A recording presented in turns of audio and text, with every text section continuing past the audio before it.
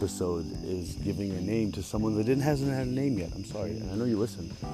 So you are Mr. Tishkoff, okay? If you can get that, then, you know, all 13 of you can go kiss my butt.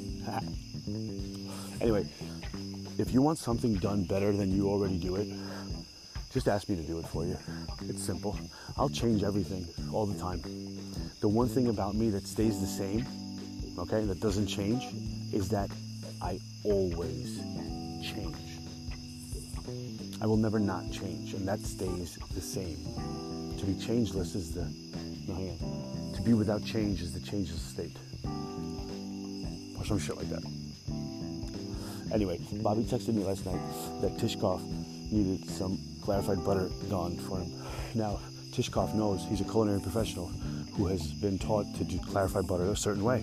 Everyone has. That's what it is. You put it in a big pot and you fucking skim the shit and you skim it and you don't burn it. And if you burn it, you're fucking, you skim it. Some of you maybe have figured out that if you leave it on there long enough without skimming it, it'll turn like a noisette color, almost like a hazelnut, I guess, or hazelnut.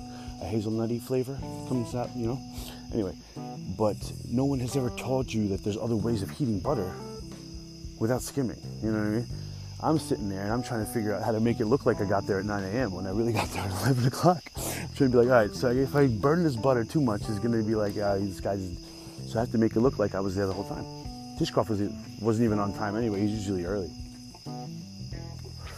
Anyway, you take the fucking butter and you put it in a hotel pan and you put it in the oven, you know, the pastry oven, and that's it. You 325 degrees high fan. YOLO. You leave it, set it, and forget it, bro. And you know what's fun about like science and stuff is that like solid particles, they trickle down, they go down to the gravity, and then the liquid particles, they stay above the solid particles because they're all liquidy and shit. And then the gaseous particles, which is water vapor essentially with butter, gets just evaporated into the high blowing fan there, you know. And then what happens is you can just kind of pour off the clarified butter instead of skimming it for hours, taking up space on the fucking stove like a dick. Okay, Babrina, I know you listen. I don't know, hopefully you listen to this. Maybe you will. But you're on it more than once. So Tishkoff and Babrina, this for you. You know what? I know why Beck now is like so quiet. Like he's a quiet guy normally, but I understand why he is the way he is at times, because I've had people like trying to settle their differences and then they go to me with the shit. And then the one guy's talking about the grass is being blue and the other guy's talking about the grass is green. And the green guy is definitely smarter than the blue guy. But why is he even bringing this to me? And why the fuck are there aliens in my backyard throwing shit at the thing? What is this? 4 next time? I don't know. You want me to hit a baseball back at you? I could probably do that. Shit. We got guns. You better run. Motherfuckers. Anyway, I think that's neighbors. They can't get their yappy dog out anymore because they silenced them with fucking sonic sounds in a place that never happens.